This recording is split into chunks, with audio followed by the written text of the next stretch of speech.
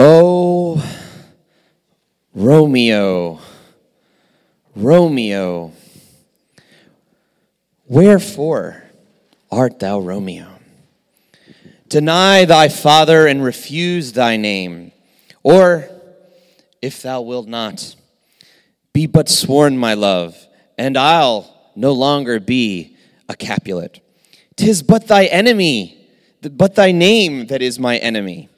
Thou art thyself, though not a Montague. What's Montague? It is nor hand, nor foot, nor arm, nor face, nor any other part belonging to a man. Oh, be some other name. What's in a name? That which we call a rose, by any other name, would still smell as sweet. So Romeo would, were he not Romeo called, retain that dear perfection which he owes without that title. Romeo, doff thy name, and for that name which is no part of thee, take all myself. Thank you. Well, that's it. Have a good one. This, of course, is the famous speech by Juliet in Shakespeare's play, Romeo and Juliet. Juliet is essentially asking here, if you didn't catch it, why Romeo has to have his name. Romeo Montague. So the word wherefore, when she says, wherefore art thou Romeo, she's not asking where he is, right? She's asking why. Why is he, whoa. She's asking, why is he named Romeo? This is because the two families have this long-standing feud. And if he just had a different name, then maybe they could be together. What's in a name? Could you just call something by another name and it would remain the same thing? Would it have the same identity? Today I want to ask the question that Juliet asks, what's in a name? And I want to start with this week's Torah portion, which contains the story of the Tower of Babel. So just after the story of Noah's flood, which Paul talked about, we have the story of the Tower of Babel. And it's found in Genesis 11, verses 1 through 9. It's not very long, so I thought we could read the whole thing. Does that sound good? All right, here we go. Is it up there? Do we have it? Genesis 11. Oh, wonderful. All right.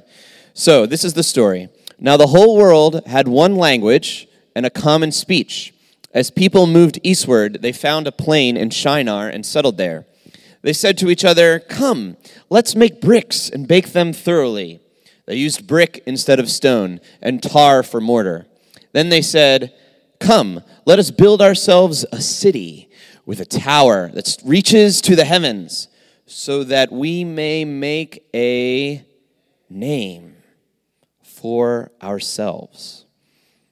We may make a name for ourselves. Otherwise, we will be scattered over the face of the earth. But the Lord came down to see the city and the tower that people were building. And the Lord said, if as one people speaking the same language they have begun to do this, then nothing they plan to do will be impossible for them. Come, let us go down and confuse their language, so they will not understand each other. So the Lord scattered them from there all over the earth, and they stopped building the city. Notice the reason for the tower here. Let us make a name for ourselves. The Hebrew word for name is Shem. Na'aseh lanu Shem is what they are saying. The word Shem has similar connotations in biblical Hebrew that it does today. That is, if a man said, that he wanted to make a name for himself, just like it says in the scripture, you would understand what he means. It would mean he wants to make a reputation for himself, to make himself known. Shem carries the same meaning in the Torah. It doesn't just mean name, it means reputation. These people want to build a tower up to heaven to enlarge their reputation. They want to make themselves known. It's the same sentiment as any child begging for attention, right? Look what I can do. Look at me, right? It's the same temptation of fame and fortune. It's a culture that says, look at me. I'm important. I'm the bee's knees. This is what the people are trying to do in this narrative. But what is God's purpose at this time? He has just given them a directive. It's a very famous directive. It's a repetition of the instructions that he gave to Adam. And he tells Noah the same thing right after they leave the ark. So there's been the flood, and Noah leaves the ark. And right before the story of the Tower of Babel, God tells Noah this in Genesis 9, verse 7. He says, it's nice kind of anticipation there. As for you, be fruitful and increase in number. Multiply on the earth and increase upon it. Does that command sound familiar? It's the same command he gave to Adam. In other words, God wants the descendants of Noah to spread out. Did they spread out? No, they didn't want to spread out. They wanted to stick together and make a name for themselves, but he wanted them to spread out. Why? To bring the knowledge of God throughout the earth. That was Adam's directive. That was Noah's directive. The descendants of Noah, the righteous remnant, they were to make God's name great. Any philosophy that builds ourselves up, that's a Tower of Babel. The problem is that this is a very human desire. We all want to be recognized and appreciated and honored. Now, there's nothing wrong with honor and recognition in and of themselves. But when we seek this for the sake of our own reputation, our own name, that's the problem. You know, sometimes I have to remind myself when I do the dishes, right? Not to make that known, to my wife, and I'm not going to say like, so did you go in the kitchen lately? Did you notice how nice it is in there? I have to remember, not to do that, right? I don't know if that ever happens to you. But this is also the same as social media. There's a certain buzz, right? We get when we get a like. Somebody likes what we put out there, right? We've got 100 likes, 1,000 likes, and we can measure our status, right? Based on that. Or maybe we're seeking honor at work, or even here at shul. Maybe we feel a tinge of jealousy when we hear about the great reputation or the exploits of one of our peers. Something they're doing is great. Whatever the case may be, this is very common. But life is not ultimately about making a name for ourselves. What is an example of a good name being godly, of recognition being godly? Well, when it's initiated by God, when God makes our name great. Just one chapter later, right after this, we have one of the most important passages in the Torah. This is God's covenant promise to Avram in Genesis 12, verses 2 through 3. And he says this, I will make you into a great nation, and I will bless you. I will make your name great. God is saying that. God is saying, I will make your name great. And you will be a blessing. I will bless those who bless you. Whoever curses you, I will curse. And all peoples on earth will be blessed through you. God wants to make Avram's name great for his own purpose, to bless all the nations of the earth. When our reputation, our name, is motivated by God's kingdom, when it is God's good pleasure to make our name great, that makes his name great. Because we are his representatives. Avram, the children of Israel, and the disciples of Yeshua have all been called to be a blessing in our words and our actions. Notice that this is a continuation of God's purpose with Adam and Noah, spreading the knowledge of God and his name throughout the earth. And when we do, we make God's name great. We make known his reputation. In other words, we make known the love of the Father by being loving to an unlovely world. We make known the love of the Father by being loving to an unlovely world.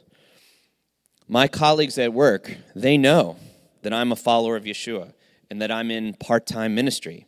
So my words and actions should reflect God's character. And when they don't, I have to repent because I'm representing him.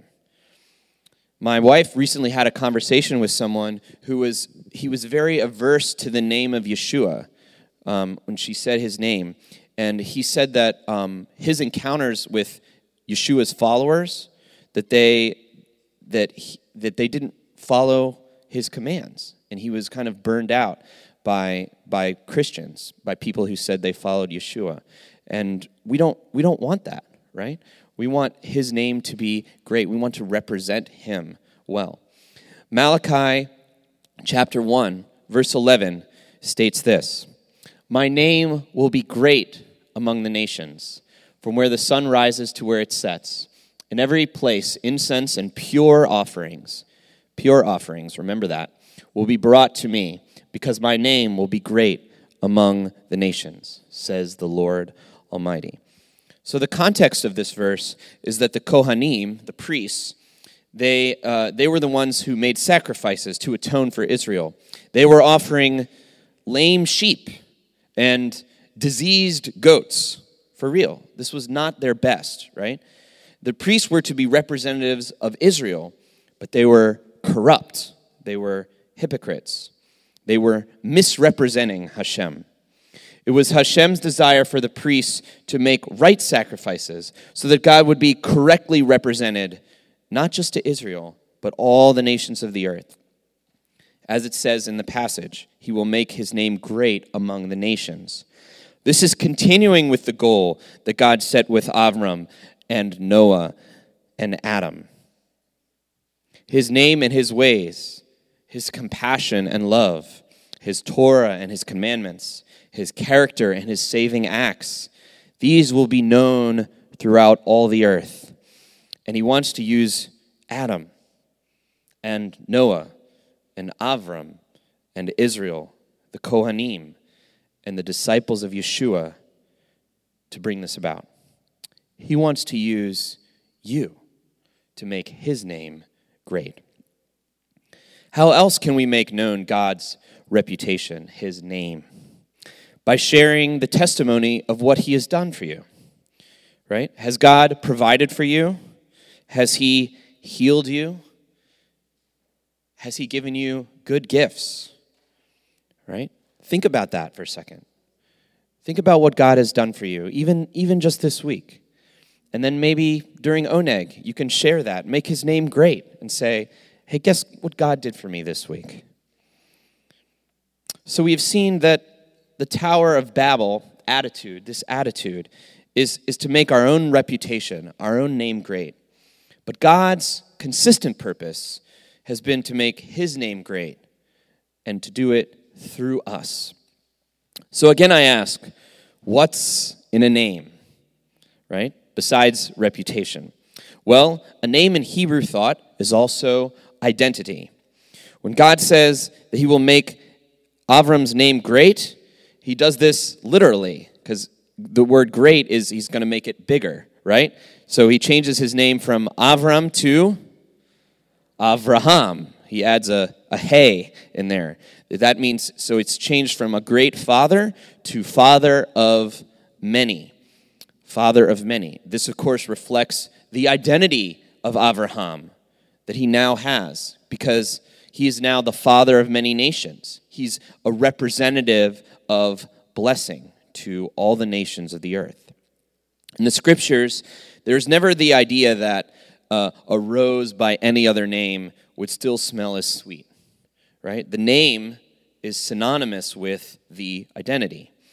Jacob's name was changed to Israel, which means struggles with God, because his identity reflected that. He was someone that always struggled with the Lord, and he even wrestled with him literally, right? Moshe was called that. He was called Moshe because he was pulled out of the water. His name in Hebrew, Moshe, sounds like pull out. My name David, means beloved, right? Because it has a daled, vav, daled in it. And it's pronounced differently, but it's spelled the same as this daled, vav, daled up here to my right. It says, Ani, ledodi, bedodi, li. And you see the daled, vav, daled? That's David. I am my beloved's, and my beloved is mine. So every time someone says my name, David, they're reminding me that I'm beloved. That's part of my identity, that I'm beloved of God. My wife's name, Sonia, means wisdom, right? And I don't have to tell you, this is a very appropriate name for her, right? I thank God for her. So the Lord has given us a name. That is, he's given us an identity. When the builders of the Tower of Babel were making a name for themselves, they were trying to find their identity in something else. Trying to find their identity in something other than God. Their name, their identity was tied to their accomplishment. This tower. I mean, how easy is it for us to do this? Is our identity and our worth tied into our accomplishments or our abilities? And what happens if we make a mistake, right? We have an identity crisis, right? We might think, well, if I'm not the guy who always makes people laugh, then who am I? If I'm not a perfect friend who always says the right thing, then who am I? Our identity can even be built on lies. A lie that says that a person is a failure or a person is a loser, right? This is not true. The truth is that our lasting identity starts with our relationship with God. I am a child of God. I am a beloved servant of the King. I am valued. I am wanted. I'm accepted. I'm forgiven by him. That's our identity. Beloved, we take our names, our identities from his name. Ephesians 3, verses 14 through 15 says it like this. For this reason, I kneel before the Father, from whom every family in heaven and on earth derives its name. That is one reason we refer to God as Hashem, which literally means the name. It's a respectful title. It refers to the unpronounced letters, Yud, He, Vav, He. But not only that, Hashem, the name, it's the ultimate name, the ultimate identity, complete and perfect. And there is no flaw in his name, in his identity. His name is the source of all other names, right? Every family in heaven and on earth gets their name. We get all of our names. We get that from him, from Hashem, from the name.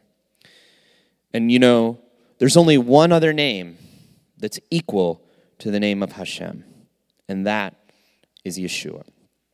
Scripture says that Yeshua humbled himself unto death. And according to Philippians 2, verses 9 through 10, this is what it says.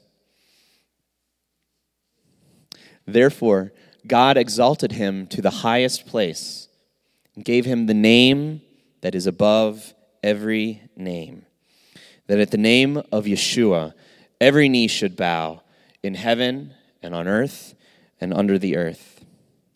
Yeshua's name is above all other names. His identity and reputation are preeminent compared to all other identities. His name is above death and suffering. Yeshua's name is above false gods and idols. His name is above sin and sickness. His name is above evil and violence and cruelty. The name of Yeshua is above all the names of mankind. His name is above our names. Therefore, let us strive not to build a Tower of Babel, to build monuments to ourselves, but to build up the name of Hashem, to praise the name of Yeshua, the Messiah. Let's make known his reputation, his identity, and his purpose. Let's continue his calling to Adam and Noah and Abraham, to bring the knowledge of God throughout the earth. Let's humble ourselves before his throne, that his name might have the glory. In Psalms 115, verse 1, I think sums it up perfectly. Let's read this together. Not to us, Lord, not to us, but to your name be the glory because of your love and faithfulness. Let's say it again. Not to us, Lord, not to us, but to your name be the glory because of your love and faithfulness. One more time. Not to us, Lord, not to us, but to your name be the glory because of your love and faithfulness. Amen? Amen. Well, let's pray.